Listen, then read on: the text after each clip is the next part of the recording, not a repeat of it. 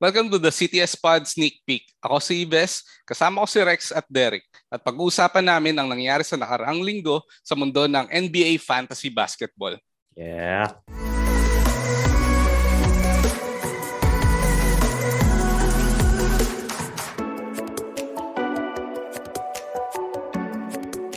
Kakatapos lang ng week 2 ng regular season, which means tapos na rin ang second matchup ng ating CTS Fantasy League. And we're here para pag-usapan ng mga maatikabong kaganapan sa bawat team ng league. So for our first matchup, Antipolo Kasoy dropped 6-3-0 against Team OMG. So si Antipolo Kasoy, ito is right now is sitting sa 2-0. So undefeated pa rin. And merong mga surprising hindi pala siya 2-0. 1-1 siya. So he rises to 1-1 coming from a loss kanina siya natalo last week? Kay Jackson, kay Team Jackson. So Rex, what would you say about this matchup? Sa akin sobrang vindicating nitong matchup na to kasi 'di ba si Antipolo kasi yung isa sa mga top teams ko kung naaalala nyo. Talagang gusto ko kasi yung composition ng team niya. Actually, ang laki ng bias ko dito kasi gusto ko yung players niya sa totoong buhay at saka sa fantasy. So yung pagiging defense-oriented, yung tipong steals, blocks, yung mga ganong stats kasi big deal para sa akin kahit sa totoong buhay. So yung bias ko sa Team Kasoy, at least napatunayan niya na malakas siyang team kahit natalo siya kaya sabi ko sa inyo last time, kahit natalo siya ng Jixi, naniniwala ako na ang Kasoy talagang malakas na team yan. So, masaya ako na this week napatunayan ng Kasoy yun. Kaya, I'm really, really happy. Gusto kong, parang tingnan natin si Giannis. Si Giannis, dito sa matchup na to, is basically halos nilid niya lahat ng stats across the board. Sa lahat ng players dito sa buong matchup, both sa teams ng Kasoy and sa team ng OMG, halos si Giannis ang number 1. And very surprising actually na pag tiningnan mo, Team OMG and Team Kasoy, mas maraming guards si Team OMG. Pero ang nanalo sa 3 points, even with Tyler Hero and Ja Morant and Donovan Mitchell, include pati na rin si Jason Tatum on the roster ng Team OMG, is si Team Kasoy pa rin. With a +6 advantage sa 3 points. Nag-agree ko sa ito, Ives, kasi mas guard heavy yung lineup ni OMG. Pero yun, tama, nag-consistent, nanalo si OMG, natalo siya sa field goal, which is normal tendency ng mga guard heavy teams. Pero panalo siya sa free throw. Pero yun, di ba, yung mga ganong composition, supposedly dapat panalo ka rin sa 3 points. Pero dahil nga sa ganon kalupit na lineup ng performance ng players ni Kasoy, lalo na si Giannis, nanalo pa rin si Kasoy sa 3 points. Sobrang surprising. Si SGA, meron siyang 11 3 points. Si Fournier, na medyo surprising na may 11 3 points din. Well, mainly siguro kasi meron siyang at 3 games. Pareho sila may 3 games. Pero si Giannis, merong 6 3 points, which is naglaro siya for 4 games. So he's averaging 1 3-point at least per game. Grabe. So it's a very surprising improvement from Giannis, no? Na parang previously parang medyo minamak yung shooting ni Giannis sa 3 points. Even kahit nga sa mid-range pero right now he's proving everyone wrong. Mukhang siya na yung number 1 fantasy player, Yep. Hindi na si Jokic given that yung 3 points made. Pag ganito yung trajectory ng performance niya, most likely ganun naman. Free throws na lang talaga yung problem niya. So pag na-solve pa niya yung free throws niya, wala na. Siya na talaga lagi yung first pick. Yeah. Actually, lamang si Giannis kaya Ano yung Nives? Actually, ang free throw niya is 25/35, which is 70%. It's not bad. It's not bad. Relative sa last year. Siguro lamang na lang ni Giannis kung siguro mangyayari nga yung projection ni Derek na siya na yung maging number 1. Yung block siguro. Kasi hindi ganun kataas yung blocks ni Jokic. So yun lang yung siguro nilamang ni Giannis. Pero other than that, sa ngayon, nandun pa rin tayo kay Jokic kasi sa free throw, sa 3 points, lamang pa rin siya. Pero pag ganito yung performance ni Giannis, di malabo. Di malabo talaga. Sobrang nakakatakot si Giannis kasi parang year in, year out, laging may May nag-i-improve sa improvement. kanya. Oo. And ngayon, elite na siya. And Mm. nasa at least top 3 na siya ng league, arguably. Pero parang continuous pa rin yung evolution niya. Mm. So, hindi natin alam kung saan titigil to. Pero enough na muna kay Giannis dahil parang we have the whole year para pag-usapan si Giannis and napaka-dominating ng performance niya. Pero I wanna look at Brandon Ingram. So, nanalo si Team Kasoy even with Brandon Ingram missing I think at least 2 games. 2 games. Oo. So, Yeah. it's very surprising na 6-3 ang lamang ni Kasoy even without Brandon Ingram. Actually, ang makikita mo kay Kasoy, yung very versatile yung players niya even though bigs yung players niya. Kasi tingnan mo yung bigs nila. Si Christian Wood, si Brandon Ingram, in a way big na rin siya, si Lauri Markkanen, tapos si Giannis na nagtetres. Tapos ang dami nilang rebounds. Tapos lahat sila nagko-contribute sa blocks and steals. So parang nakakatakot yung kalaban si Kasoy every yan game, talaga, every week. Yan talaga kaya, yan yung bias ko nung draft night. Sabi ko, feeling ko ang lakas nitong Team Kasoy. Antipolo Kasoy. Kasi yung bigs niya talaga, yung mga tipong ang lalakas ng motor. Tapos, yun nga, Brandon Ingram, 2 games lang yung nilaro, but still very effective. Great. Tapos pagdating sa bench, si Rozier nandyan din. So kung medyo nag-warm up na si Rozier, makakatulong siya sa points kasi kung makikita natin, 486 yung points ni Kasoy. Actually, mataas na yun sa league pero he's not the highest. So kung kailangan ng more firepower, pwede niyang i-switch yung isa sa mga players niya. Maybe Markkanen kung tingin niyang solid na yung threes niya. Actually, mabibigyan din. Or kung mag-cool down si Fournier, di ba? Kung mag-cool down. So, may option siya to pick Terry Rozier sa kanyang lineup. So, yeah, very, very, very intimidating kapag lalabanan mo. Let's go naman kay Team OMG, no? Collectively, it's very surprising na kahit guard-heavy yung lineup niya, lamang lang si Team Kasoy ng 10 rebounds.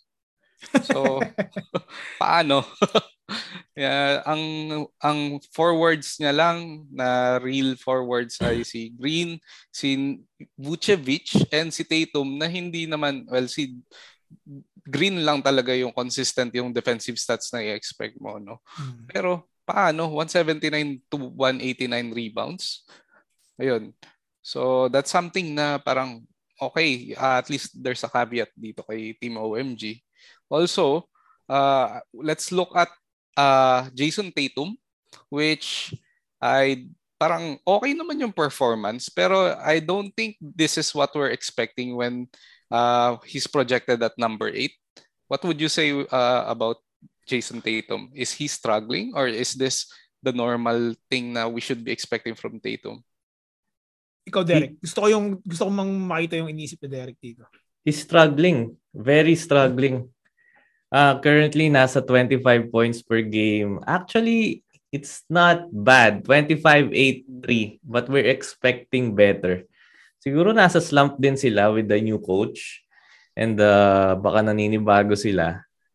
Pero siguro dapat nag-average siya ng 30 points, ng 8 rebounds, 5 assists si Tatum, and 1 steal and 1 block. I think medyo disappointing, pero I think dapat happy ka na rin sa kanyang production. Although pagdating sa field goal percentage, medyo talo ka. Nasa 40% lang siya. So sana tumaas pa yun, around 45 range. Kasi ang tendency ni Tatum, he takes difficult shots. For the past few years talaga, yun yung problem niya. Talagang turnaround shot, step back, inside step 3. So parang masyado siyang sa ganun. Talagang ina-emulate niya si Kobe pero hindi pa rin niya magawa. may kakaiba akong take diyan. Ewan ko lang kung hindi pa natin 'to mapapatunayan ngayon. I think time will tell. Pero kinakabahan ako sa Boston. As much as I want Jaylen Brown kasi naging carry fantasy player ko siya last year. Feeling ko nagkakaroon na ng sobrang galing nilang dalawa, nag-blossom silang dalawa. Natatakot ako na baka magkaroon eventually ng friction. Kasi kung nabasa niyo yung article na sinabi ni Marcus Smart na all teams know na ipapasa namin yung bola kay Jaylen or kay Jason. But hindi na sila pumapasa. May times na hindi sila pumapasa. Parang ang sabi ni Marcus Smart, ang headline sa ESPN is please pass the ball, parang gano'n. Please pass the ball sometimes, parang along that line na parang ipasa naman paminsan-minsan. So valid yung point ni Derek na tipong 25-8-3, 3 assists lang. Parang hindi masyado yun okay pagdating sa first round pick. Not good. Dapat nga at least siguro 5 assists. So parang alam mo yung mga typical mga niche problem like Rukawa sa slam dunk. Parang na-unleash lang talaga yung true power ni Rukawa nung matuto or nung natuto na siyang pumasa. Feeling ko na dun pa si Jason Tatum at si Jaylen Brown eh. Kapag na-figure out nila na mag-workout, paano mag-workout sa isa't isa when it comes to plays, na kailan sila, kasi papatak na rin dun yung field goal efficiency eh. Kung kailan sila pipili ng good shots eh, tsaka hindi eh.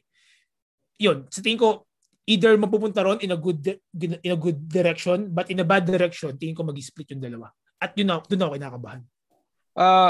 Nabasa ko rin yung sinasabi mong article, Rex. Pero hindi ko actually siya sa ESPN nabasa. Parang sa, I think, Basketball Forever ko yata siya nabasa. So, infographics lang siya, no?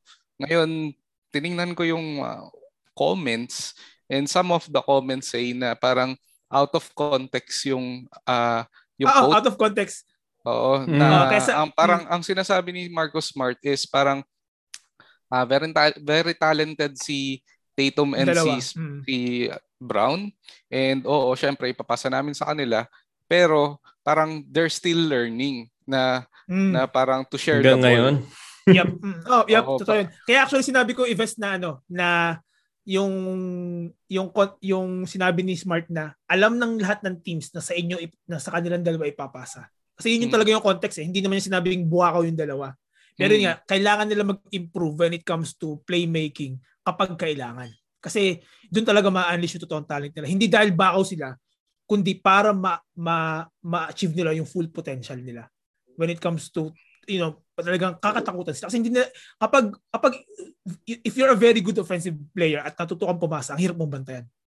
Pero if you're just a purely offensive player, babantayan ka lang ng defensive player ng kalaban.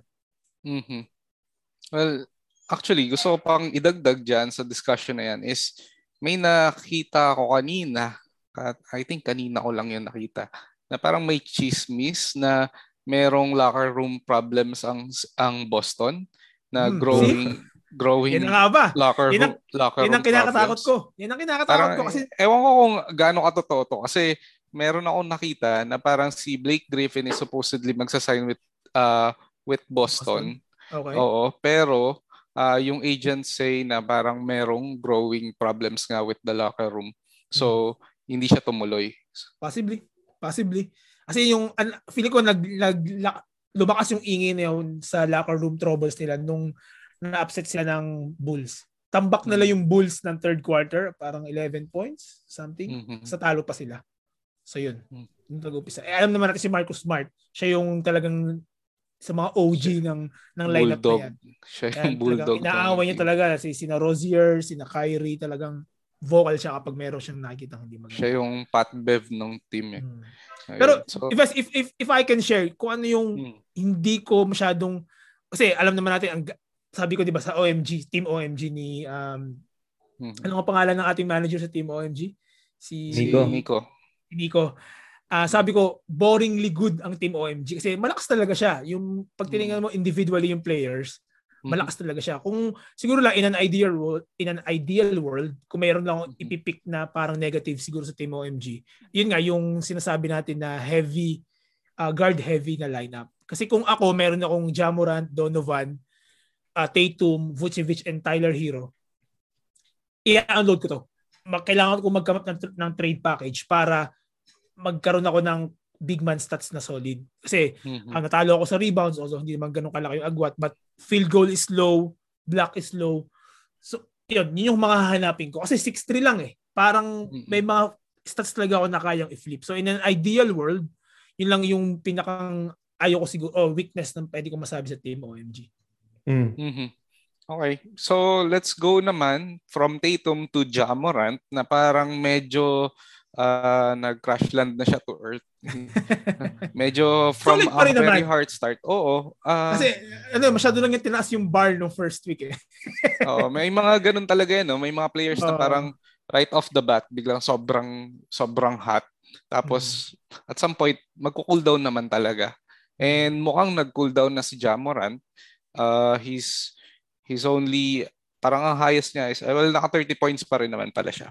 Pero hindi na same as before na parang 40, 37, 28 ganun.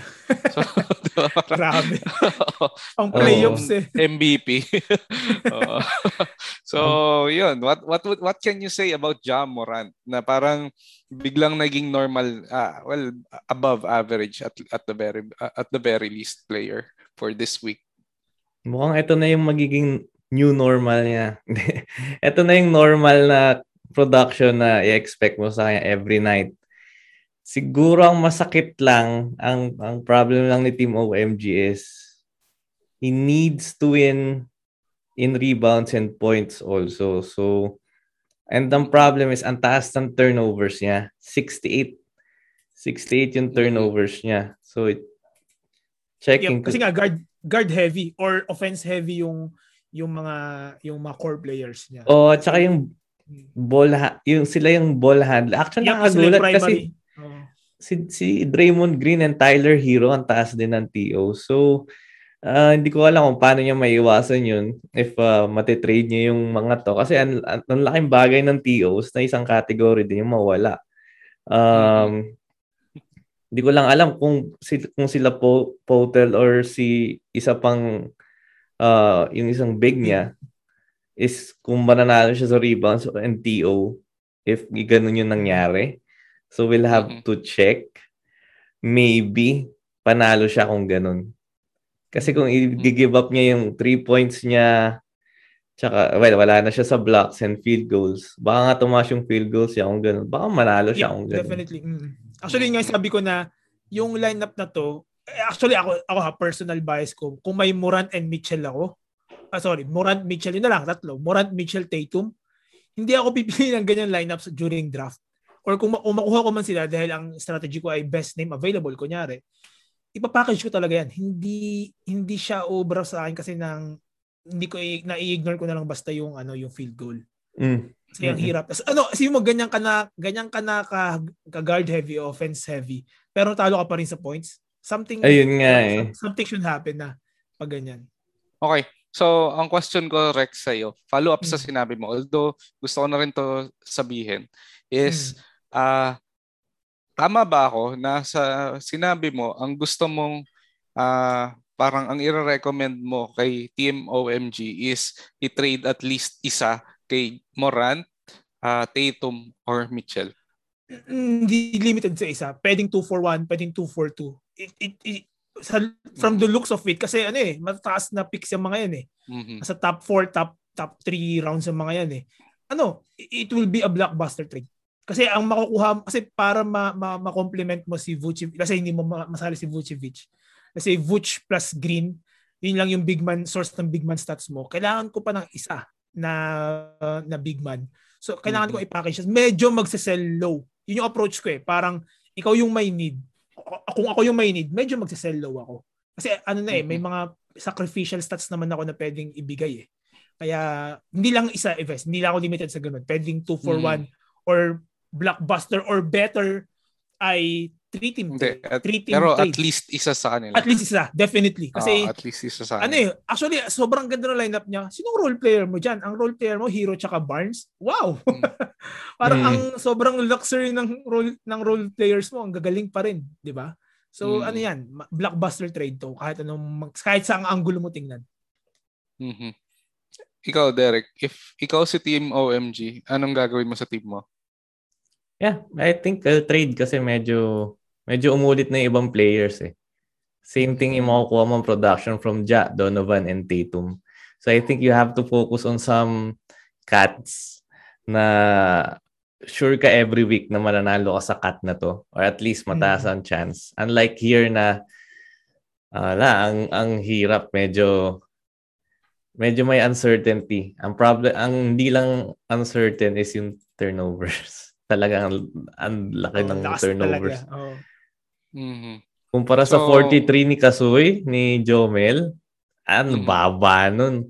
Sobrang baba nun. Sa akin, ang marirecommend ko kay Team OMG, kung ako si Team OMG, okay lang sabi ko nga before, excited ako kay Team OMG kasi siya yung, parang kung ako yung manager, ang dami kong pwedeng gawing trade sa kanya. Yeah, package. Ngayon, kung ako yung magte-trade, ito na rin yung recommendation ko for Team OMG, is wag niya isasama si Vucevic. Yeah. Kasi kahit sino bigay mo na, wag lang si Vucevic. Kasi kapag sinama mo si Vucevic right now, yung value ni Vucevic is hindi sobrang layo doon Good point. Nung pinik niya at 20th pick. So, hindi niya makukuha yung value na nakuha niya kay Vucevic. So, that's it for our first matchup. Wow. Very juicy discussion. First matchup pa lang. Dami na nating napuntahan, no? So, let's go to our second matchup, which is Advanced Stats sneaks a 5-4 win against Batangas Blades. So, si Batangas Blades medyo nahihirapan, no? Right now, he's sitting at 0-2, si Batangas Blades. And si Marco naman, si Advanced Stats finally gets a win with a 5-4 advantage. So, Derek, baka may gusto kang sabihin about this matchup? Are you very proud to dito sa Advanced Stats right now? High ang mga tao kay Alexander Walker. Pero hindi siya nagpo-produce. Pero hindi nag-materialize. Nasa 10 points per game lang siya last week. Yeah. Steals lang yung maganda sa kanya, actually. Actually, it's not that bad for Batangas Blades. Healthy na si Caris LeVert. So, i-switch lang niya si Alexander Walker kay Caris LeVert. Di mukhang magiging good na yung kanyang team. Pero I think isa siya sa mga nag-trade. Tama ba? Yep. Yes. So, sino ba yung package, Ives? Sobrang blockbuster ng trade na yun. Gusto mo na bang pag-usapan ngayon? Ito na. Okay, sige, pag-usapan na natin. Kasi ito yung magde-define ng anong mangyayari sa team ni Batangas Blades. So for Batangas Blades, he's giving away Lillard and Bill. So mawawala na si Lillard dyan, tsaka si Bill, in exchange for Cat tsaka McCollum. How would it change yung team ni Batangas Blades? Cat and McCollum. So you'll have Trae Young, Cat, tapos si Tobias. Na injured ba si Tobias ngayon? Parang injured yan, no? So COVID. Yes. And then Steven Adams, na I think drop na yata to si Steven Adams. And then ayun, si McCollum, which is mas high. Technically, mas high yung production ni McCollum ngayon, surprisingly, kaysa kay Lillard. Anong pangalan ng owner niya Batangas Blades? Si JK. Si JK. Baka nainip siya kay Dame, ano? Yep. Yung sabihin ko actually. Kasi natalo siya sa field goal and points. Doon naglalak si Dame sa past 2 weeks. So if it's normal, panalo siya dito sa matchup na to. Hindi ko alam kung... That's right. Hindi ko alam kung sino ulit, si Cat at saka si... McCollum. Baka pagsisiyan niya to kasi same team si McCollum at saka si Dame Baka mag-swing kay Dame yung... Yep, Baka mag-swing kay Dame. Oo. Yep, I agree. I totally agree. So baka baka nainip siya na kailangan ko manalo. Baka. Kasi, check natin yung pagiging normal ni Dame eh. Kung check mo naman kasi yung other stats niya, although wala siyang steals and blocks, may 10 assists siya, 9 assists siya every game. Tapos may rebound. So, si Bill naman, talagang one-dimensional si Bill. Although may some steal siya. Wait, maybe. Ang hirap i-check. Tsaka si Caris LeVert nandyan. So baka inisip niya na kung points. Kasi si Caris LeVert is a point getter. So pwedeng yun yung naisip niya na okay, si Kat papasok ko. Si Caris LeVert papasok ko rin. So tapos si McCollum, if kaya hindi siya ma-injure, pwede rin. Pwede rin naman yung trade. Hindi ko lang maisip ngayon kung how it will turn out. Kasi baka mas malaki yung upside para kay Jixin. Tama ba? Si Jixin yung ano. Baka mas malaki yung upside for him. Yun. Ikaw, Rex, ano sa tingin mo doon sa trade? Medyo... Nandito na rin naman tayo. Medyo pagpasensya nyo na ako, medyo malaki kasi yung perspective ko sa trade na to. Kasi yung analysis ko sa trade, naka-depende siya sa kung paano ko kasi ina-approach ang isang trade. Kaya pagbigyan nyo na ako kung medyo komplikado na konti siguro, medyo mahaba. But actually, yung inyong isa sa mga points ko na i-raise kay Batangas Blaze na kailangan niya mag-trade. Kasi you have Trae Young, Bradley Beal, Damian Lillard. All of them parang arguably nasa top 12 ng draft. Na kahit anong draft pick sa mundo. Pwede nga doon sila sa top 12. So, you have the luxury to really have a trading package. At tama, ang isa sa mga ayoko ang weakness ni Batangas Blaze ay big man stats. Kita naman natin dito. Although, isipin mo, ang kalaban niya si Advanced Stats na guard-heavy team, pero tinalo pa rin siya sa big man stats. Kasi sobrang lakas ni Jonas Valanciunas ngayong first. Grabe. So, imagine mo, isa lang, Keldon Johnson in a way, pero isa lang talaga technically yung legit super performer big man ni Advanced Stats, ni Marco. Pero kineri niya yung buong team. Binuhat niya yung buong team. Tinalo niya si Batangas Blaze na medyo dapat yung kanyang mga forwards, dapat may konting big man stats yun eh. Pero grabe. Jonas Valanciunas versus the world to eh. Pero nga, so naisip ko dapat talaga mag-trade na si JK. Ngayon, pag nag-iisip kasi ako ng trade, kaya ganito yung medyo in-analyze ko ng konti. Ito yung bias ko sa trading. Kapag nagtitrade kasi ako, kilala nyo naman siguro ako ng konti pagdating sa trade. Hindi kasi ako nakikipag-trade ng sobrang unfair. Or kung merong unfair man, soon to be determined pa. Kumbaga may risk, may unknowns na parang may asterisk. May asterisk na parang pwede mangyari pero pwede rin hindi. So kaya parang sa paper value mukha siyang fair. Tapos may subtle lang na panggugulang. Pero ganito mangyari sa akin. Kapag may isa akong ina-approach na team sa pakikipag-trade, make sure ko na yung offer ko ay magkakaroon ng demand. Parang mapapaisip yung owner na ina-approach ko na, kailangan ko to. So ngayon, yung sa trade na ginawa ni JK, Bill and Lillard for a big man, anong mangyayari sa team ni Jixin kapag ginawa niya yun? Hihina naman ngayon yung big man stats. Parang magiging advanced stats, parang Marco team na rin si Jixin. Ang big man lang niya ang legit big man lang niya si Gobert. And then, offense heavy na yung... Yeah. So, kung ako si Jixin, hindi ako papayag.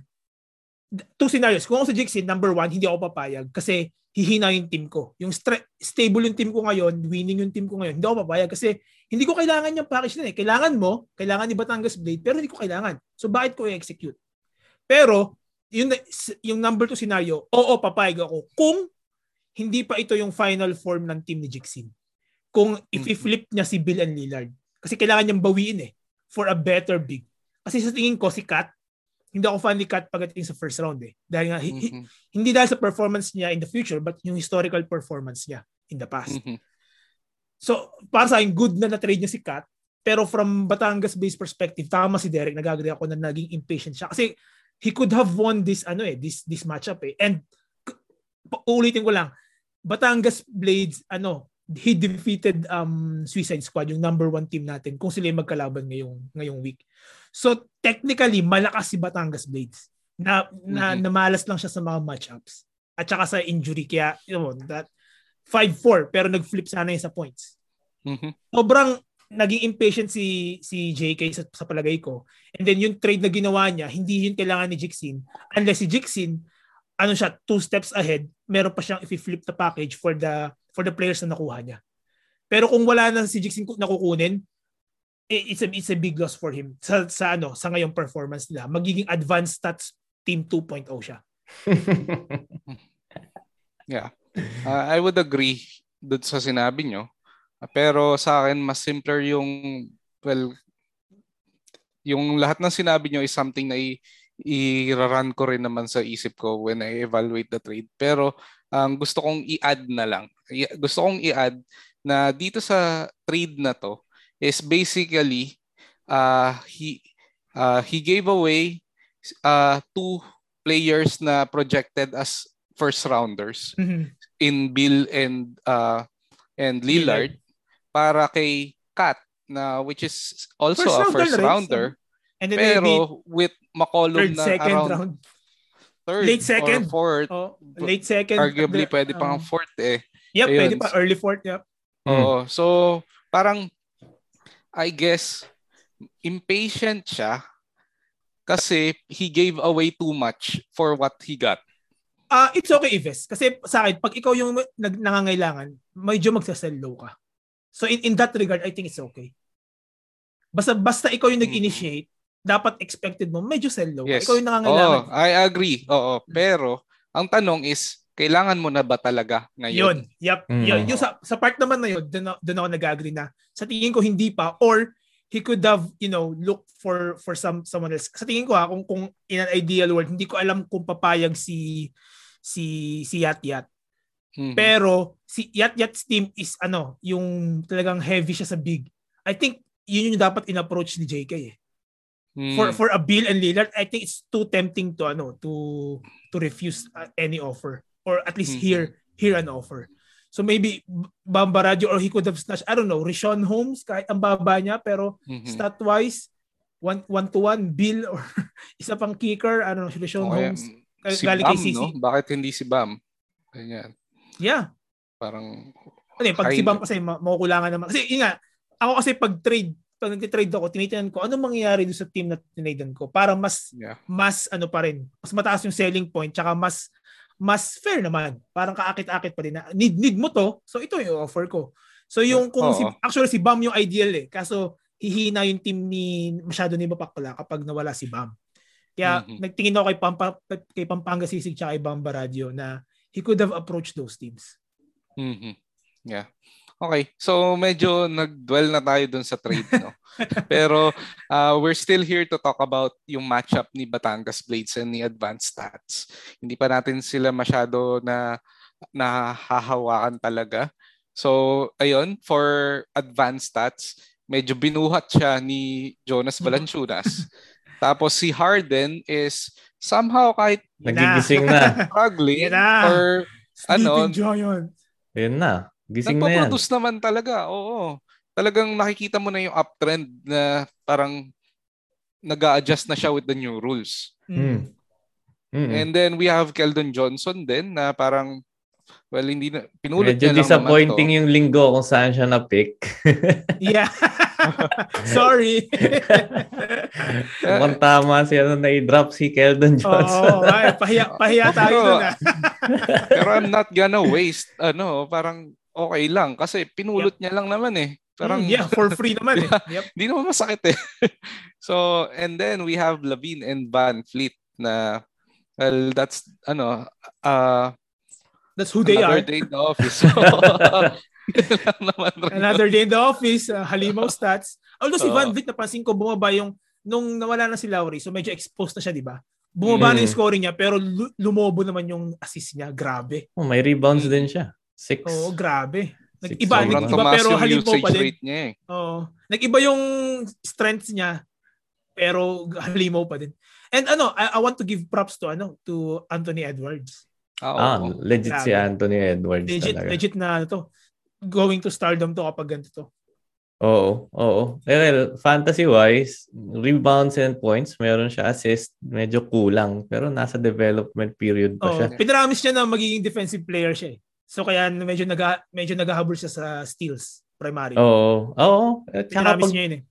Siyempre, nanonood ako ng Wolves. Talagang pag clutch, siya rin talaga yung Yep. Kaya, Ang- sorry na lang. Parang on the floor, pag magkasama si Edwards at si Kat, parang plus 30 yata. Plus. Oo. Basta sila yung Wow. pinakamataas na magkasama sa floor. Wow. Kaya sorry na lang kay Malik Beasley tsaka sa mga nag-pick kay Malik kasi solid talaga si Malik last year. But yun nga, nakadepende talaga sa performance ni Edwards yung usability ni yung usage ni Malik this season. So sorry pero sa totoong basketball wala eh. Yun talaga lakas talaga ng star player eh. Actually, ngayon tinitignan ko legit na yung team ni Advanced Stats, no. Medyo gulat tayo na puro guards. Ang to improve lang, huwag mong palaruin Marco si D'Angelo Russell. Yun lang yung masasabi ko. Huwag mo nang palaruin. Ipasok mo na si Gordon Hayward o kaya si Bogdan Bogdanovic. Kasi baka matalo pa sa field goals percentage. Kasi, ayun. Good point, Derek. Kasi nakakatawa, 42% na yung field goal mo pero panalo ka. Ganun kalala yung field goal ng kalaban mo which is KJK na team. 40% lang. Sobrang rare yun. 42% field goal pero panalo ka. Wala. Kasi meron kang player pa na 0.29%. Ang lala, no? Si Keldon Johnson nga yung di ka po magpatalo, no? Oo nga eh. Yeah, I think okay siya. Gordon Hayward nandyan habang healthy, why not? Pero kung kay Derek ang weakness niya sinasabi kay Marco's team ay D'Angelo Russell. Ako ang weakness ko kay Marco ay yung strength niya ngayon. So if Jonas goes down, pati advanced stats, it will go down as well. Kasi yun nag-carry eh. Pag na-injury, pag nasuklo o natapilok tong si Jonas, malaking problema para kay Marco to. Wala na siyang choice kundi i-ride si Jonas kung Hindi na rin niya matitrade yan eh. Yeah, hindi na. Hindi na. Kung sa kanya nakasalala yung rebounds ng buong team. So let's go naman to Batangas Blades. So dito sa lineup na to, meron akong dalawang players na gusto nating tingnan.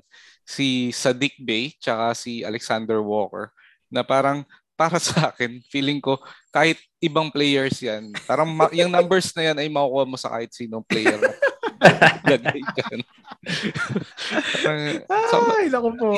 Considering na yung dalawang players na yan ay matunog during draft night. Oo. Lalo na si Alexander Walker. Ewan ko kung bakit si Alexander Walker talaga. Kasi injured si Zion eh. So kailangan makahanap ng points ng New Orleans one way or another. So we thought that Alexander Walker would be catching some of those points, but yeah, hindi talaga for me. Field goal niya. Wala nga si Devontae Graham yung Pero the minutes is there eh.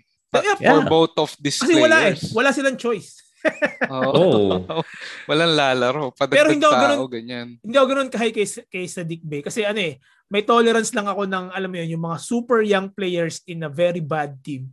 Hindi yan sikat sa pagiging consistent eh. Kaya hindi ako masyadong I categorize Saddiq Bey in that group na parang very young and very bad team. No. Some may mga rare gems pero I think Saddiq's not one of them.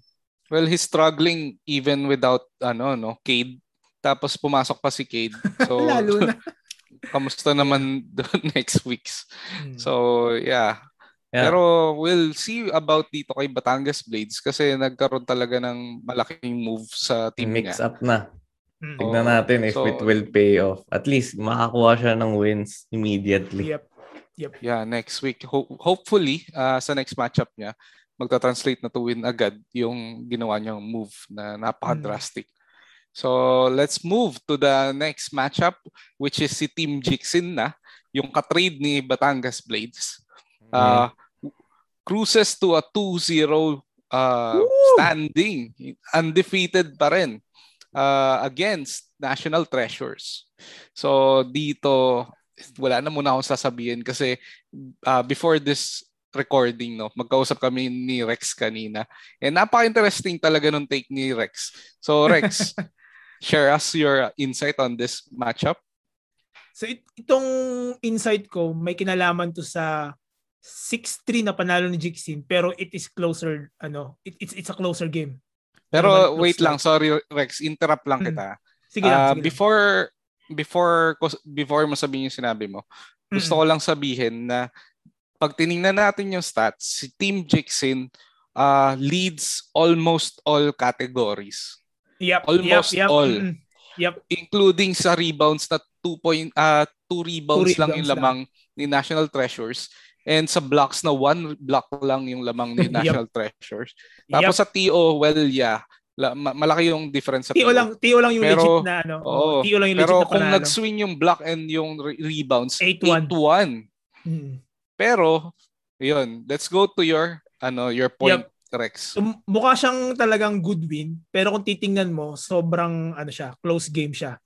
And yung pagkatalo ni Obs ni Robbie ay nakadepende sa naging injury ni Drew. Kasi kung titingnan natin, although tama si Yves, close lang yung sa tatlong cuts na ipinanalo ni Robbie. Yung dalawa doon ay sobrang close, which is rebounds siya blocks. Pero assuming nanalo si Robbie doon sa ngayong week. I mean, talaga namang nanalo siya. Pero it could have flipped Kasi ilang games ang Milwaukee nitong last 4 games. 4 games ba si Giannis? So kung naging healthy si Drew, decimal lang kasi yung pagitan ng free throw, pero sabi nga ni Yves, mahirap i-quantify ang free throw kasi pwede naman na magsasala si Drew or konti lang yung quantity ng free throw ni Drew. So although sobrang liit na decimal lang, pero kung naglaro si Drew sa 4 na yon, he could have flipped yung points at saka steals or assist. Mostly sa assist saka sa points. Kasi ang pagitan nila ay 17 assists at saka ilang points 40 points. Around 38 40 points. 38 so mga 39 in 4 games. In 4 games. Kasi anong nangyari, -1 player automatic si Robbie. So 7 players kay Jixin, 6 players lang buong week si Robbie. So kung naglaro si Drew, it could have been at least 5-4, pwede pa nga nag-6-3 to. In favor of National Treasures. Kaya ganun siya ka-close para sa akin.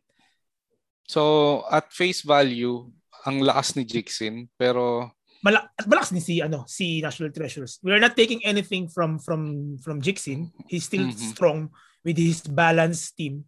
But sana hindi malungkot si Robbie kasi ang lakas din ng team niya. Okay lang yun. Okay lang siguro. Derek, imposibleng malungkot na si Robbie. Ano sa tingin mo yung magiging effect ni Kat sa pagpasok dito sa Team Jixin? Paglabas ni Kat, pagpasok pala ni Lillard tsaka ni Bill. Paglabas ni McCollum tsaka ni Towns. Well, bago yun, ang suggestion ko, it's time to drop Ricky Rubio, Kasi natapos na yung kanyang run na. Grabe, parang 2000, 2010, ano ba? 2010? Grabe yung run na yun ng first week ni Rubio, Pero ngayon, time machine. Naging 32% field goal na lang ulit siya. So, naging normal na ulit. Anyway, sige. Pag tingin ko panalo nga si Jixin, for me, panalo siya with Bill and Dame. Tama kayo. Aasa siya kay Goober sa rebounds and sa blocks. Actually, kung mapatunayan ni Scottie Barnes na kaya niya maging consistent, edi may katulong siya with the rebounds. And ayun, I think tapos nasa kanya pa si Kyle Lowry. So, palitan mo si Rubio na Kyle Lowry, palitan mo si McCollum at saka ni Karl Anthony Towns for Bill and Dame. Yeah. Okay siya sa akin. Baka matalo lang siya sa rebounds, pero if maging okay na si Dame, field goals, free throws, panalo siya. 3 points, panalo siya. Assist, panalo siya. Steals, hindi ako sure. Pero points, panalo siya. So parang around 5 yung medyo sure siyang mananalo each week. So I think in the long run, kung hindi niya trade, okay na sa akin yung lineup niya. So malakas nga si Jixin. Okay. Yeah. Pero dito sa nakita natin, si Chris Paul is still producing. Mhm. Well, no for 2 games pala. Medyo cold siya with 6.6 rebounds, 8 assists. Tapos ang previous niya is 4 points to 2 rebounds, 11 assists. Tapos yung mga kasunod is so-so lang rin. Is it time for father time? I don't think so. Ikaw, Derek. Okay pa siya eh. Yeah, tingin ko din. Naka-18 na siya kanina. Oo. Pero sa 5 games niya, past 5 games, 2 lang yung maganda. Anong record ng Suns? Kasi baka kailangan siyang palaruin ng Suns palagi kasi hindi yata sila yung... I think okay lang na i-keep niya si Chris Paul. No problem. He'll play games. Yun. I think yun aking masasabi. So, don't be Chris Paul worried is okay about Paul. Yeah, pero pagpasok ni Lillard and ni Bill, tapos I guess okay pa rin siya, no? Assist kasi kung assist lang ang habol mo kay buhay Paul. na buhay siya. Pasok mo siya dyan si Paul. Tapos may assist din si Dame ngayon. Since tama si Rex kanina about Cat. Medyo for a first rounder, hindi ganun kaganda kasi uncertain lagi na makaka 10 rebounds ba si Cat. Makaka few blocks ba siya, makaka 2 ba siya per game. So medyo inconsistent pa yung Wolves right now si Cat rin. So I think maganda na nakuha niya si Dame habang buy low siya. Yep. Sobrang sulit. Si Cat. Sobrang sulit na makuha si Dame kasi siguro Dame's game. A few games from now babalik sa 27 points. 40 points. Hindi mo maano yan. So parang ano lang yan. Minamalas lang siya ngayon. Kita mo nga yung mga post niya. Very positive naman siya about it. Hindi naman siya nag-worry. So, good job. Gusto ko yung sinabi ni Dame na pag nag-struggle ng player, mas nagre-reflect siya kung ano yung true character mo bilang tao. Kaysa daw pag puro ka magagandang game, puro success. Parang pinupuri ka ng iba. Pero pag yung hindi na-appreciate ng mga fans, kagaya natin na pag maalat yung player, tingnan mo kung paano yung reaction niya, paano niya dalhin yung team at saka yung sarili niya. So mas sabi niya, it will define your true character talaga kapag nasa slump ka.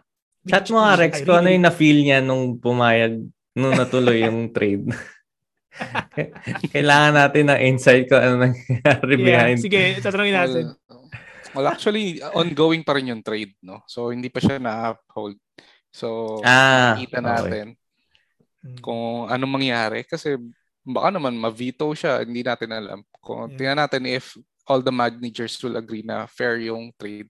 Although sa atin naman, I think it makes sense. Makes sense yung trade.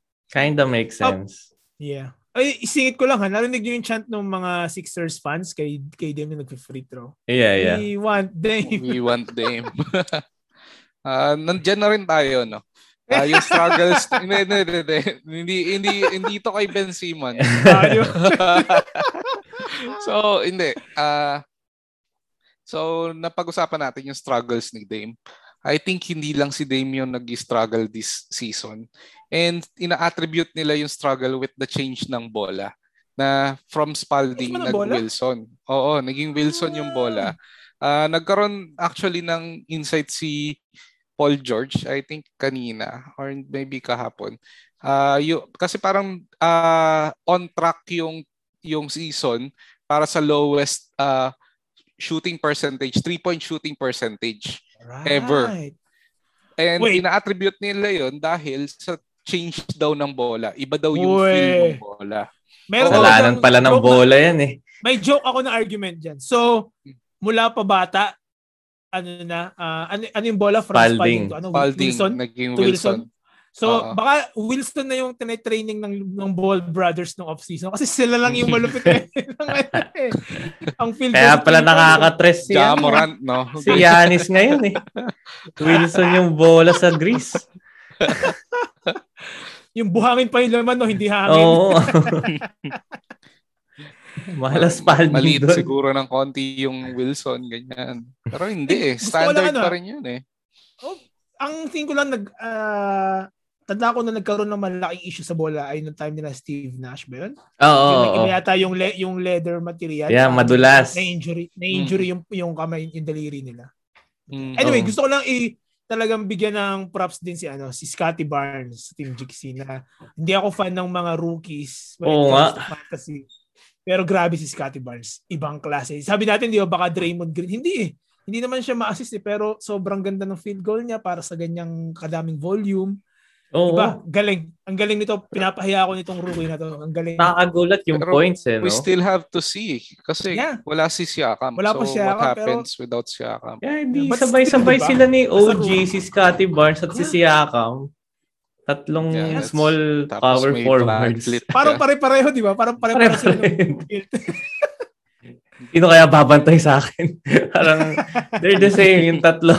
Sino babantay sa'yo? Yeah.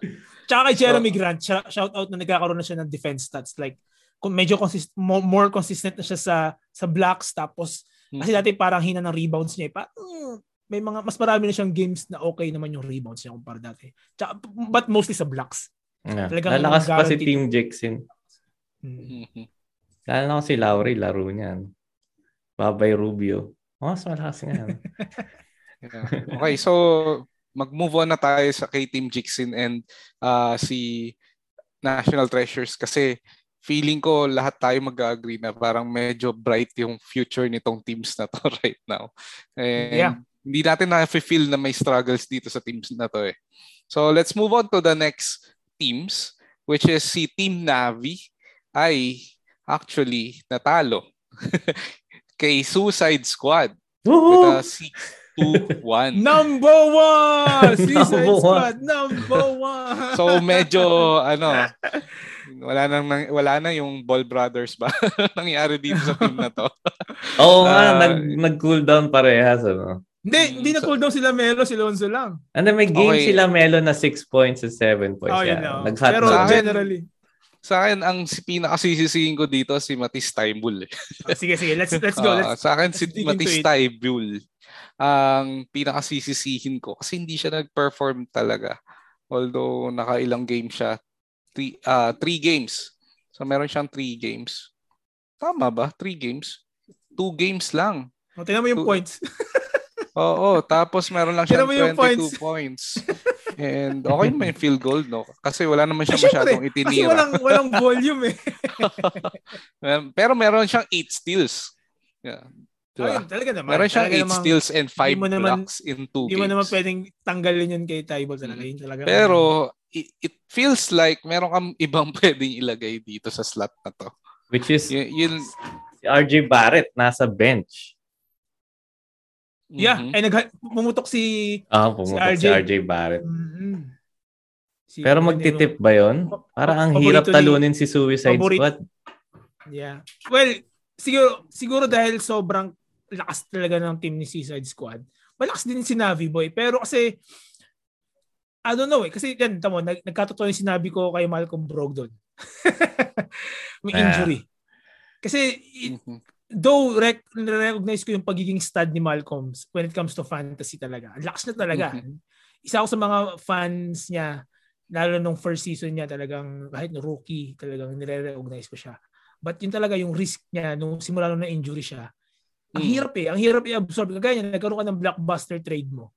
Lillard for Brogdon and Williams. Si Williams, you have specialized stats. And then yung sanang naiwan ni Lillard na stats, sasalin sana ni Brogdon in a poor man's version. Kung normal si Lillard, lower points maybe, same assist kasi ganun katindi si Malcolm. But yan, tingnan mo nangyari, hindi naglaro. So isa yung sa mga culprit kung bakit hindi natin nakita yung closeness ng supposedly ng dalawang juggernauts na to. Pero I still believe na malakas pa rin si Navi Boy. Masyado lang talagang malakas si Suicide Squad. At na-redeem yung pick ko kay Suicide Squad na ito talaga ang number 1 pick ko na team for this fantasy. Thank you, Javi. gusto ko pa rin pumunta uli kay Navi Boy, no? Sige, go ahead. Si Haliburton, masaya ba kayo sa production ni Haliburton? Nope. Both De'Aaron Fox and Haliburton, hindi ko alam kung ano nangyayari. Hinihigop ni Harrison Barnes at ni Richaun Holmes yung galing. Not necessarily stats, pero yung galing. Yung ganda ng production ng Sacramento para napupunta sa big man, hindi sa dalawang to. Supposedly sila yung dapat cornerstone ng Sacramento. Actually, tinitingnan ko yung numbers ni Haliburton. Parang kung i-scroll down ko ng konti, no, para matakpan yung mukha ni Haliburton. Parang ang tinitingnan kong stats is role player. Si Curry, yung isang Curry. Si Seth Curry. Parang pumutok si Seth, ha? Pumutok siya Seth Curry last year. Maganda yung laro ni Seth Curry this year kasi wala naman si Ben Simmons. So marami talaga siyang opportunities. Pero pag tinignan mo yung numbers ni Haliburton, parang hindi naman ito yung ine-expect parang role ng player, numbers. No? Yep, I agree. Yeah, pero ako kung gantong stats ang i-expect ko sa kanya. Kasi hindi ko siya ipipick na mataas. Hindi ko supplementary lang siya, di ba? Oo, hindi mo siya expect na superstar agad sa second year. I get what you mean, Derek. Yep. Well, hindi naman superstar level. Pero at least solid na parang solid to. Reasonable na lagi mo siyang ilalagay sa lineup mo. Solid siya. Ako ko pa rin siya. For me, solid siya. May blocks, may steals, assists, rebounds, points, may tres. Solid siya. Okay lang. Hindi nga lang siguro. Kasi yung hype, yung pinagagaling siguro ni Ives. Oo, may hype kasi siya. May hype Hindi siya yung Haliburton na, yun. Parang may pag sinabing Haliburton, merong parang, wow, nasa si Haliburton. Ang taas ng potential niyan. Yep. Wala yung potential dito sa numbers na nakikita ko. Pero yung point naman ni Derek, kung points league, ako hindi ko talaga pipick si Haliburton. At this, yung pinapakita niya. Pero sa Cats League, he's still solid valid. To for sabihin natin round 6, 7 na all around. Kasi I think ang projection sa kanya was around round 5 or 6. Mali yun. Masyadong mataas. Hype talaga, hype. For me, tama lang yung stats niya. Ako owner niya, happy ako sa kanya. Kasi hindi ko siya ipipick ng mataas na round. Pero kasi dahil sa hype, marami ng tao nakapick sa kanya. Mali yun. For me, solid. Ang disappointing is yung si Robert Williams III.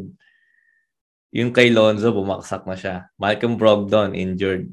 Matisse Thybulle, hindi ko alam kung bakit nasa lineup na yan. Dahil sa steals. He got the steals, pero wala na siyang ibang makukuha. Pero tabla pa lang din . Hindi niya ipanalo yung steals, tabla lang. So, good thing is RJ Barrett nasa bench. Kailangan na niya ipasok for this week. Tapos si Andre Drummond nandyan din. So, makakatulong sa rebound since wala naman si Embiid. So, si Joel Embiid. Oo. Pero hindi ko mahirap na tong lineup na to for me. Kasi may nakikita na natin yung inconsistencies. Lalo na yung Robert Williams III. Ang taas din ng projection sa kanya, di ba? Tapos sabi ni Rex, nandiyan si Al Horford was magpo-produce. Which is yun yung nangyari. Yun na yung nangyayari. Exactly. I was telling you guys during the last pod, if I have Damian Lillard, I could have packaged it better than Brogdon and Williams III. Yun lang yung naging downside talaga. Well, nagtama lang tayo kasi nakita natin yung performance, lalo na nung ang pinakamalaking culprit is yung injury ni Brogdon. Pwedeng mali tayo at napapahiya tayo ngayon. Pero sinuwerte tayo na tumama tayo sa prediction natin. Pero I totally agree with Derek na yung Thybulle, hindi siya nagme-make sense ngayon. Parang sobrang may rewards ka pero hindi na-outweigh nung downside ni Thybulle yung reward, which is just one. May blocks na konti. Pero you already have Williams III and Jarrett Allen for the blocks. And so you're mostly using Thybulle for the steals. Kasi hindi mo pa napapanalo. So I think something should happen again. Ngayon tine-check ko, yung kay Navi Boy, wala siyang consistent na player. Consistently yung stats or yung injury. Wala ka. Kasi si Jarrett Allen din wala Oo. Although nagpuputok si Jarrett Allen lately. Pero siguro ang pinakamalapit na sa consistency, kung i-consider natin siya consistent, si LaMelo na lang. siya na lang yung pinakamalapit. Hindi ko rin makita kasi naka 6 points and 7 points siya nung huli. Pero isa lang din. Isang stretch lang. Ang pinaka-consistent, maybe, pero ang pinaka-consistent for me si Brogdon kung di siya injured. Pero outside of him, wala. Kasi kahit si RJ Barrett na nasa bench, I think nagiging inconsistent pa rin siya. Si Andre Drummond, depende kay Embiid. So parang... Kay Embiid. Hirap, no? Ang hirap. Nahirapan si Navi Boy in the next few weeks. Yun yung tingin ko. Mm-hmm. So, let's go kay Suicide Squad. Wag na. Okay na yan. Next matchup na. Lakas, no? Okay, malakas. Good job. Good job. Nag-struggle si Randall, pero okay lang.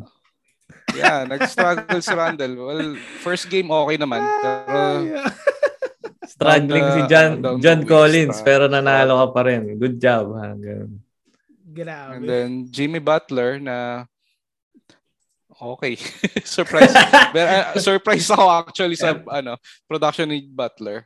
Talaga? Even with a loaded Miami. Hindi ko iniisip na ganito yung production ni Butler. Ako hindi. Ang caveat ko lang kay Butler dati is injury. Pero mukhang dahil nga sa gantong itsurahin ng rules ng NBA na parang hindi na masyado yung mga flailing arms, yung mga ganon. Mm-hmm. Hindi na, tapos meron siyang reliable point guard. Not stat-wise, but intangibles in Kyle Lowry. Parang medyo nag-relax na siya when it comes to gigil. Parang medyo, alam mo yun, yung pagpili niya ng mga shots niya, yung playmaking niya, hindi na masyadong force. Hindi kumpara dati. Force pa din, pero hindi na yung gigil na gigil kagaya dati. Kaya siguro medyo mababawasan na yung risk niya ng injury. Kaya nag-thrive siya ngayon sa environment ng NBA and I really like it. Lakas si JB, actually. Wala ka nang hihingin. Dagdagan natin yung context kung gaano kalakas si JB. So, may babasahin ako sa inyong stats. 30 points, 3 rebounds, 2 assists, 1 steal, 4 turnovers. Isa pang laro, 20 points, 3 rebounds, 2 assists, 0 steals, 0 blocks, 2 turnovers. Sino yun? DeRozan. Hindi, si Mike Conley. Wow! Woo! Guys, partida. Sa week 2, naka-bench pa si Al Horford. Yan, ha? Oo nga. Ganun kalakas. Yun yung sinabi ko, Javi, kunin mo si Al Horford. Grabe. Mike Conley pa. Si Mike Conley yung Malcolm Brogdon ng Suicide Squad pero hindi siya injured ngayon kaya okay na okay yung production niya. Grabe. Pero guys, konti lang ha, para medyo sabihin naman ng mga listeners natin, sobrang biased ni Suicide Squad. Again, in an ideal world, hypothetically, kung may ipipinpoint ang weakness ng Suicide Squad, big man stats pa din. Nagkataon lang na talagang yung mga forwards niya, pati guards, rebounding guards and forwards. May mga big man production sila. Pero yun lang. Pero kung ipapasok niya si Al Horford, I think it's okay. Pero yun nga, other than that, yun lang talaga kung merong konting crack sa malakas na shield ni Suicide Squad, yun lang masabi ko. Siguro konti pang big man stats. But okay pa naman siya. Nag-survive pa siya kay Carter Jr. and John Collins at times. Ang impressive sa kanya is yung TO niya, even though natalo siya 54, pero ang baba ng 54 kumpara sa ibang teams. Nasa 60 plus yung iba si Jimmy Butler to, si Randall to, si DeMar DeRozan to. Mga ball handlers talaga to, mga dominant ball handlers. Pero ang baba ng TOs nila. Ito ang ganda ng laban na to. Pero Derek, nakalimutan natin sabihin kanina, nandun ka na sa line na yun eh. Si Navi Boy at 268 points, siya yung lowest sa buong league last week. Ganun talaga kapag dalawang ball nandyan, di mo alam kung ano. Ang hirap, mahirap. Yeah. Next, tama na si Javi at Yeah, sobrang nakangiti si Javi, na-imagine ko yung mukha ni Javi. Let's go to the next matchup na. I think lagi naman tayo may sasabihin kay Javi. So, ayan, good job, congrats. Let's go to the next matchup, which is Pampanga Sisig. Came out strong to win against Bamba Radio 6-3-0. Yeah. So medyo parang early last week, nagkaroon ng scare na parang may injury si Jokic. Nagkatuhod, may natuhod siya. Pero walang nangyari. Kinabahan din ako doon. Kasi player. Totally walang nangyari after. Naalala ko yun, first half, wala na siya. Pero first half pa lang, parang yung stats niya pang whole game Ito. Tapos hindi siya nag-miss ng game. 15 minutes lang siyang naglalaro, 24 points na siya. Oo, 6-6. Niluluto niya ang Utah. Kaso nga, pinulout na siya. Kaya, tatalo sila, tama ba, Derek? Talo sila. Pero kung hindi, tingin ko, career night siguro ni Jokic. Sobrang sayang. Okay lang 15 daw. 15 minutes, 24 points. What the hell? Grabe. Yeah, tapos, hindi pa siya nag-rest the following games. Yep, nope. Naglaro pa rin siya. So, natuhod lang. Very non-factor yung scare sa kanya, no. So, ano pa bang masasabi natin dito kay Pampanga Sisig? Si Powerhouse Westbrook, din. nakuha niya sa Powerhouse. Ay, sobrang nagagandahan ako sa ginawa. Sobrang nagagandahan ako sa ginawang trade ni Javi na he converted Westbrook and Wiggins to DeRozan. I think it's okay. But when you look at it from Pampanga Sisig's perspective, you have Russell Westbrook and Wiggins in your lineup and you still won your field goal at 51%. Wow. Like, what? So, ganun, kayang i-absorb ng mga main studs niya yung paminsan-minsang low field goal percentage ng dalawa. You have Richaun Holmes. Si Richaun Holmes. May 90% na field goal minsan. Yun yung value niya. Almost always 50, at least 50%. Napaka-rare. Well, hindi man rare, pero minsan mas makonti yung less than 50% na field goal. And DeJounte Murray and you have Nurkic, talagang sobrang stable na mga yan lalo na si Richaun Holmes nga. Grabe. Kaya nilang i-absorb yung ganong, may luxury siya na i-absorb yung sobrang erratic field goal nung Westbrook and Wiggins na duo. Pero pag tinignan mo yung players ni Pampanga Sisig, even yung lowest field goal percentage niya ay mananalo sa average ng field goal percentage ni Bamba Radjo. Kasi ang lowest niya is si Wiggins with 46%. Yep. Pag maganda yung laro, maganda talaga. Yep. Si Westbrook nakakagulat, 48%. Yep. Nag-a-adjust na si Westbrook. Talagang, nung nawala si LeBron, feeling ko nakatulong nung nawala yung dalawa. Medyo naging komportable siya sa lineup. And then, nung bumalik na, parang nadala niya. Ito na talaga yung ina-expect nating Westbrook supposedly. Yung kung ano yung game niya talaga. Hindi niya kailangan masyadong baguhin. Kailangan lang niyang i-blend, kumbaga. Actually, looking at Pampanga Sisig, powerhouse pala tong team na to ngayon, no? Kasi may tatlo siya, triple threat potential. Triple-double, Triple-double, sorry. Triple-double potential. Which is si Jokic, Westbrook, and Devontae Murray. So, solid. Nasa kanya pa si Fox, nasa bench. So, parang, may Fox ka, may Holmes ka, may Nurkic ka na okay din. Pag nawala sa slump si Fox, I think Fox is experiencing the same thing as Lillard. Pag nawala na sila sa slump nila, I think it's gonna be lethal. Basta ako, any team na may Jokic ka as your core, totoo. Tapos hindi ka masyadong pabayaan ng draft mo, I think talagang isa ka dapat sa mga solids. Good job. Pero yun nga, sobrang galing nung flip ng DeRozan for both teams na mukhang lugi si Pampanga Sisig pero hindi pala. Astig. Ang galing na ito. And props kay Miles Bridges. Na talagang nag-ano siya ngayon. Most improved. Ngayon, nagbo-blossom siya ngayon. 4 yata. 4 ba? Nakalimutan ko na kung anong year niya. Pero kasi contract year niya Actually, yung success ni Miles Bridges is attributed sa sa playmaking ni Ball. I think. Yep. Parang nagkakaroon siya ng opportunity sa mga spots niya. And he's making easy shots. Kaya talagang parang nakadagdag sa emergence ni Miles Bridges yung makasama niya merong playmaker na pinapadali yung buhay niya. Yep. One thing about sorry. Go ahead, Derek. One thing about Miles, contract year niya offeran siya ng 4 years 60M. Hindi niya too small, bro. Hindi niya kinuha. So parang ngayon pinapatunayan talaga niya na I deserve more. Oo. Nandun siya sa mood na yun kaya ang taas ng production niya. So good job. Gusto ko rin idagdag kay Pampanga Sisig na hindi ko sinasabi sa lahat ng teams. Actually, lagi itong weakness ng teams. Yung bench power. I think Pampanga Sisig is one of those few teams na malakas pa rin yung bench. So he still has De'Aaron Fox, Jordan Clarkson, and Mitchell Robinson. Na pwedeng pan-trade.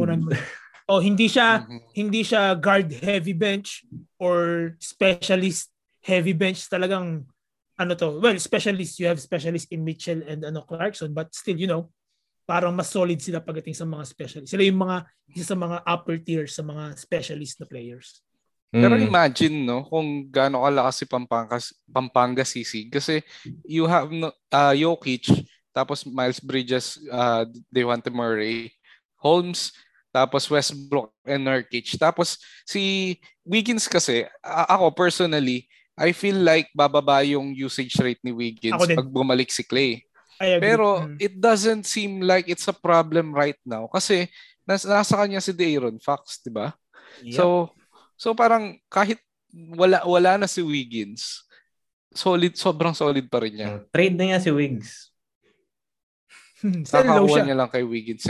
At saka sell low siya. Costa. Sell low siya pag gano'n. Pero solid siya kasi ang laking bagay ni Sean Holmes na nagpapataas ng field goal percentage. 90%. Oh, grabe. Ang laking tulong. Ngayon ko lang na-appreciate yung mga ganun. Grabe yung lineup na to.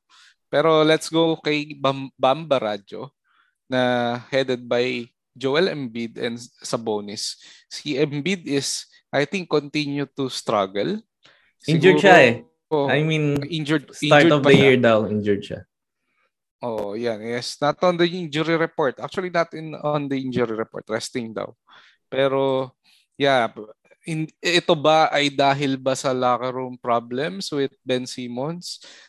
May ma-attribute ba natin doon na parang nagkakaroon ba ng chemistry issues ang Sixers? Ano ba nangyayari kay Joel Embiid? Ako, titignan ko lang siya purely sa stats na nakita ko nung first week. Nag-ugat siya dun sa Ben Simmons problem. Pero kasi parang pag tinitingnan ko kasi yung stats ni Embiid, hindi siya yung usual na Embiid eh. Ang baba ng scoring. Tapos ang taas ng relatively tumataas yung TO at tumataas yung assist niya. Kasi parang may pinapatunayan siya. Wala to sa kahit saang news, ito yung hula ko lang. Na parang nawala si Simmons, tinatry niya na i-feed yung teammates niya. Na parang kaya ko rin yung ginagawa ni Simmons or parang hindi ka kawalan sa team namin kasi we can survive without you. Derek, what would you say about MPJ? Oo, hindi ko alam kung anong masasabi ko sa akin. Baka alam ko na yung problema. Parang nagbago ng bola kaya hindi siya makashoot. Pwede mo sisihin na doon. Hindi ko alam kung anong nangyari. Ano nga ba nangyari? Ang weird, na biglang ganito yung production niya. 10 points per game? 10 points per game. Sobrang low. Sobrang baksak siya. So parang minalas ang mga owners ni MPJ. Mag-i-improve to, of course. Pero yung sa production niya before, dapat may ipakita siya. Na talagang kaya niyang mag-contribute ng same level as last year. Pero parang nawala yung enthusiasm. Baka dahil sa kontrata siya? Magkano yung contract niya? Ang taas ng contract niya. Level. Oo, na parang hindi ko na kailangang maglaro pala ng Kasi baka yun yung na-feed sa utak niya na sana hindi. Yeah, 143 million. Kasi nakikita natin yun usually pag nakakuha na ng contract, hindi mag-lay low na ako, hindi na ako kailangan mag-contribute. I got the money lang naman yung habol ko. So baka this might be one of those Kasi ang hirap isipin na hindi ka mag-contribute na nandyan si Jokic.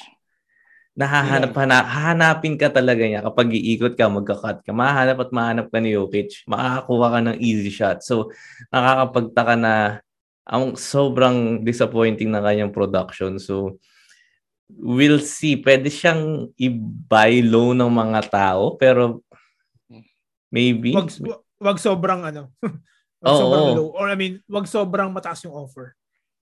So parang, ang lungkot na baka nagsisisi na yung front office ng Denver right now. Sana hindi. Para sa image ko naman kay MPJ, parang hindi naman siya yung ganung player. As a Denver fan ba yan? Parang kasing hindi ko naman kinakikitaan siya ng aura ni na Kat tsaka ni Andrew Wiggins. Na parang habol lang nila yung mga highlights na dunk or magandang jump shot. Pero who knows? We'll see kung ano mangyari. Pero sa tingin ko, medyo papalag si Bamba Radyo kung pinasok niya si Josh, na kaya napapa-ush na ako si Josh Giddey. Believe ka na ba kay Josh Giddey ngayon? Yeah. Nahinala namin ni Bok ay hindi mag-flourish sa NBA. Pero, kinakikitaan nyo ba siya ng Sa akin, parang ang pinakamalapit ko nang maiko-compare ay mas jumpy version lang siya ni Ginobili. Parang, pinaghalo mo si Ginobili, tapos pinaliit mo si Scola, yung ganong dating ng pagtakbo niya. Buhok ni Scola? Parang yung forma ng balikat niya Parang guard na Scola, tapos parang yung pagiging nifty, tricky plays ni Ginobili, yung nakikita ko sa kanya. Sobrang galing. Sobrang galing itong laro na to. Ang iniisip ko sa kanya actually si John Stockton. So, hindi ako sure kung ganun sa tingin nyo yung process. Hindi masyado Kasi hindi naman siya yung primary talaga na point guard na from coast to coast. Tapos magkakaroon siya ng fancy maganda pass. Yung Ginobili pero hindi thing. naman fancy exactly. Mas textbook kasi ang weird actually si Stockton So pag pinanood mo siya, ang unorthodox na mga pasa, yung hindi in-expect, let's say yung sa pick and roll, hindi in-expect na nagro-roll kung kailan niya ipapasa. Minsan ang pasa pa niya yung pangit na handing over lang, yung two-hand na ina-hand over niya na pag ganun sa ka-pick and roll niya. Sobrang unorthodox. Tingnan mo ulit panoorin yung mga plays niya. So lalo nung sa Lakers game, sobrang unorthodox ng mga galaw niya. Ang weird. Hindi mo siya mabantayan when it comes to timing. So, okay. Let's look at another player from Bamba Radyo. No? I think ito is someone na pinag-usapan rin namin ni Rex before the pod is si Isaiah Stewart. So, si Isaiah Stewart is isa rin siya sa kagaya nila sa Dick Bay and ni Alexander Walker. Isa rin siya sa mga matutunog yung pangalan, no? And ang context nito is in-acquire ni Bamba Radyo si Isaiah Stewart from Suicide Squad para kay Keldon. Collins and Conley. Oo, kasama ni Isaiah Stewart si Keldon Johnson na drinap niya. So basically, binigay niya si Collins and Conley for Isaiah Stewart.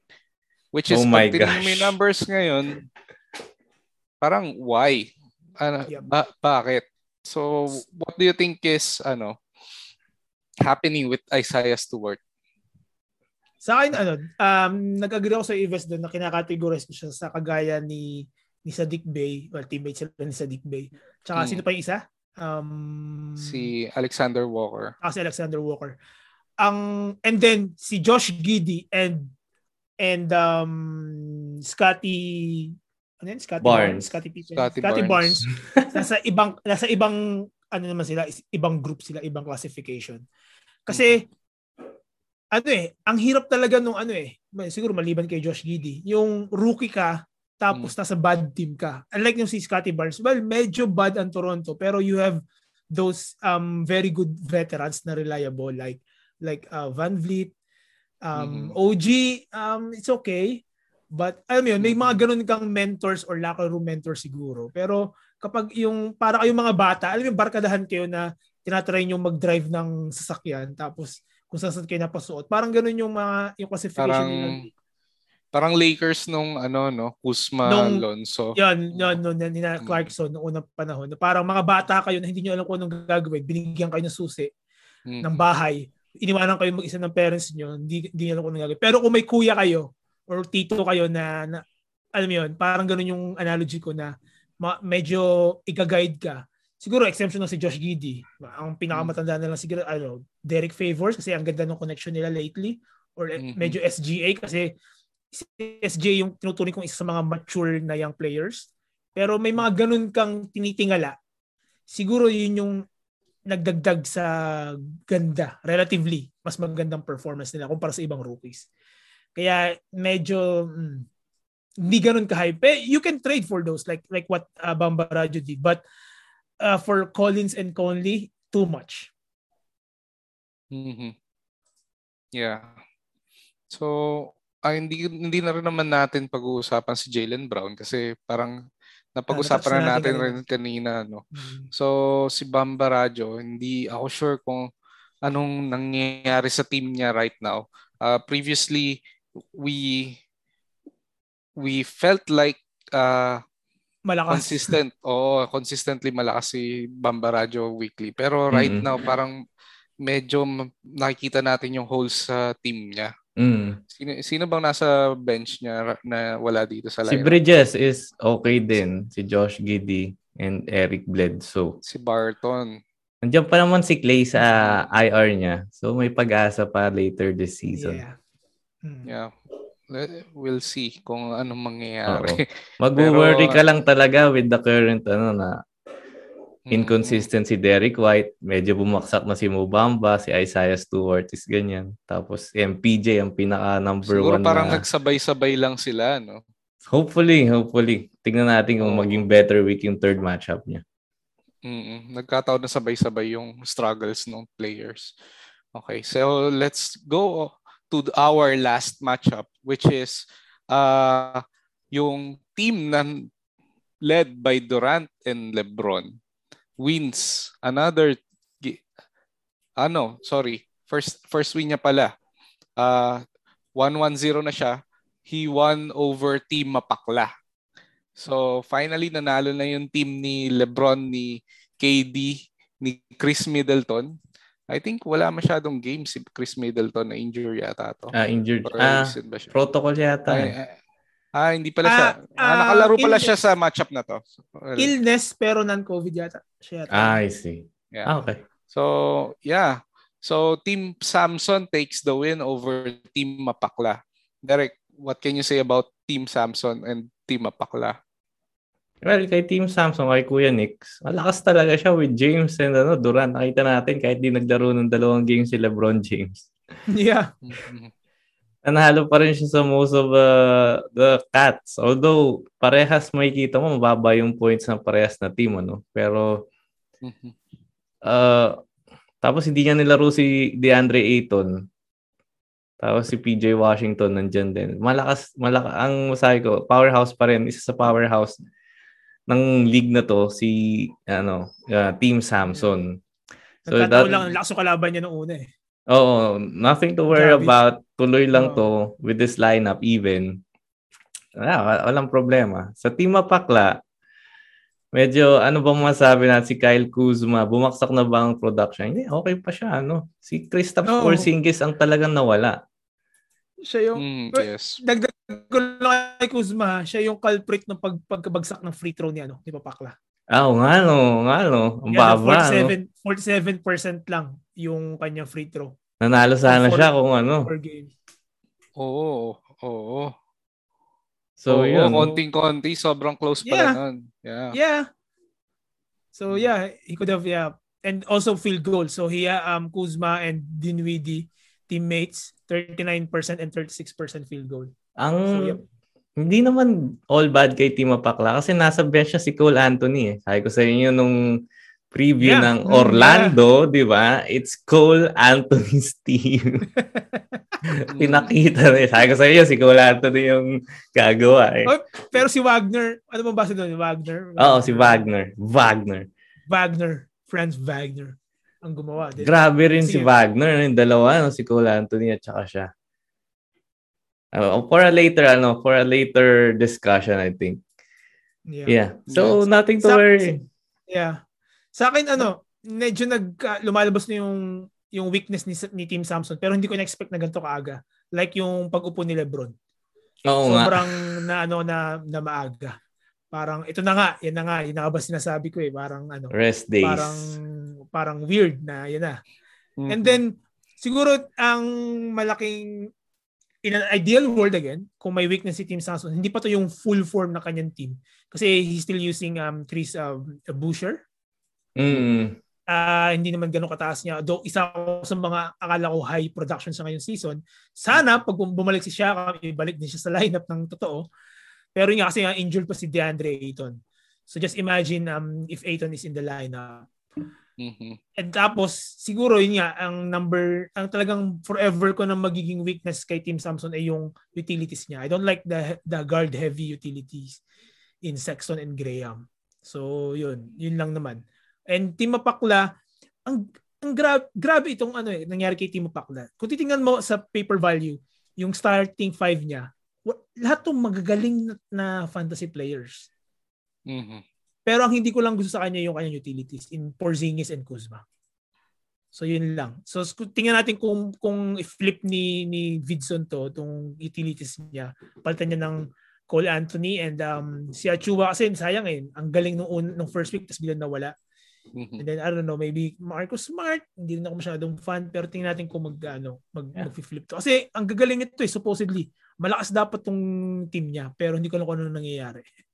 Hindi ko sisisihin si Kuzma kasi yung production ni Kuzma nandun . Although arguably kasalanan ni Kuzma kung bakit talo si Mapakla sa field goal tsaka sa free throw. Pero nagko-contribute si Kuzma . Parang ang tingin ko na parang malaking factor is wala talaga si Porzingis. Parang 6 versus 7 yung naging laban. Yep. Kaya malaking bagay yun. And then Devin Booker is actually performing na not exact. Ang dami niyang turnovers. Bakit to be expected na kay Booker yun. Yeah. Si Booker kasi kinakategorize ko siya kasama siya ni Mitchell. Hindi ko sila ideal players. Mm-mm. Hindi pala siya maraming turnovers for this matchup. Actually 4 lang and 1 game lang yun. Pero caveat sa Team Mapakla is siya yung may pinaka-konting turnovers sa buong league with 35. Sobrang baba ng 35 turnovers. Yep. Considering na meron kang Devin Booker and Paul George sa team mo. I think isa sa mga primary handlers. Tapos nandiyan pa si Spencer Dinwiddie na nagdadala rin ng bola. Yeah. Parang wow. Pero okay 'yon. Sa tingin ko kung may pinpoint din ako na weird na nangyari, bakit after nung career game ni Miles Turner, biglang hindi na siya masyadong ginagamit? Hindi ko alam kung ano nangyari doon. Bakit? Ang halimaw ni Miles Turner nung career game yun, nung first week, tandaan nyo? Yeah, 40-10.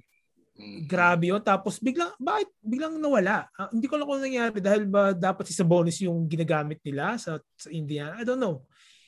Kung natuloy-tuloy lang ni Miles Turner yun, sobrang halimaw talaga na tong team na to. No, actually, nag-hot lang talaga siya nun. Pero ang weird ng minutes. From 44 minutes to 16 minutes. Yep. Tapos sinundan ng 14 minutes. Yep. Tapos yun, wala ka na ulit confidence. Well, yung blocks will always be there. But I don't know kung ano nangyari. Bakit ganun yung usage? Kaya hindi stats yung usage yung ina-highlight ko. Bakit ganun? Mula nung nagka-career night siya, biglang balik na naman yung usage niya kagaya nung last season na parang matumal. I don't know what's happening in there, but yeah, this team is supposed to be a strong team. I don't know what's happening. Diyan si Cole Anthony strong. Hay talaga ako si Cole Anthony. Bababa kayo ng konti, kita nyo yung nasa IR niya. Yun na nga Yun na nga. The return of the comeback. Hoy, nagpa-practice na daw Nagpa-practice with the team Pag pumasok to, malaking bagay ito. Oo, kasi kung pasok yan, kasi rebounds, points, assists, blocks, steals yan Free throws lang wala. Doon ka lang babaksak. Pero outside of that, baka ma-push siya sa mapasok siya playoffs pag either ma-trade agad or maglaro agad si Ben Simmons. Sobrang laking factor niyan kasi si Ben Simmons on a normal year is talaga naman na fantasy stud. First round. Talagang first rounder, early second round. Pero makuha mo siya at anong round 2 na pick? Mababa. Kasi pag kumukuha Sixth sa kanya. round, makuha mo siya sa sixth round. Sulit na Sobrang sa laking 6th round. bagay, no? Steal. Sobrang steal. Sneak peek na siya. Pwede tong comeback team to. Pwedeng comeback team to kapag nangyari yun. Oo, pero kailan babalik si Yun yung Ben tanong. Simmons? Kasi right now, magic. si Team Mapakla is 0-2. So that's the bottom of the league. Kaya parang until then, kaya mag-survive ng Team Mapakla para magkaroon ng comeback. Hopefully. Kasi it might be too late. Sana hindi, di ba? It might be too late. So yeah. This game could have been para sa akin this game could have been a different story if nagkaroon ng at least one player na kapalit ni Porzingis. So kung si Cole Anthony yung naglaro. Yep. Panalo siya sa points. Yep, so mafi-flip yung points. So 5-4, 4-5 and then maybe field goal. Field goal or free throw, ano ba? Okay bang free throw shooter si Cole? Ano bang nangyayari sa Mavs? Bakit? Yan ang sinasabi ko sa inyo, bros. Wala si sabi ko sa inyo, ang high natin kay Luka, pero wala namang performance. Hindi nagpa-perform si Luka. As a team, not individually, as a team. Kaya ba niyang i-carry talaga yung team? Actually, individually, mas mababa yung performance niya this year kumpara last ngayong year. Ngayong 2 weeks. Hindi siya nagpa-perform din siya sa fantasy. Ang dami nga, Lillard, De'Aaron Fox, sila Luka Doncic, sila yung mga ang weird ng first 2 weeks nila. Pero alam naman kasi natin na magpipick up sila ng pace.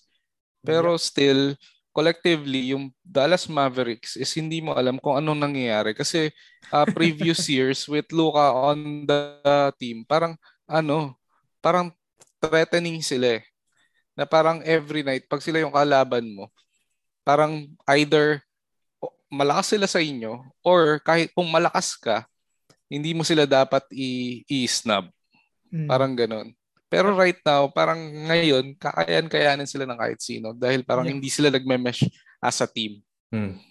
Ito na yung taon na mapupunan na si Luka after the season. Trade na si Porzingis yan. Dapat kasi hindi talaga sila walang synergy sila between them. No? Wala, zero. Tsaka laging injured si Porzingis. So parang tapos wala na siya ibang katulong. So, kausapin natin si Jomel. Baka may alam siya na hindi natin alam. Na hindi natin nakikita. Pero for Team Mapakla, should he drop Porzingis or I think bench. Kasi trade. Anong makukuha mo bench mo na lang, no? Sa trade. Bench muna or drop. Pero I think Isaiah Stewart. Mas naglilin ako sa bench muna. Bench muna siguro. We can be patient din naman. No, if Mavs has 5-game week, I'll put Porzingis there. Basta walang injury. Pero yun, I think bench muna siguro. Then put in Cole Anthony and then pray hard na bumalik na si Simon soon. And then you can have a way better team than this. Yeah. So going into the third week of the season, any predictions kung anong possible na mangyari? Any bounce back? Siguro struggles? Or anything? Sa akin, Suicide Squad will still be undefeated.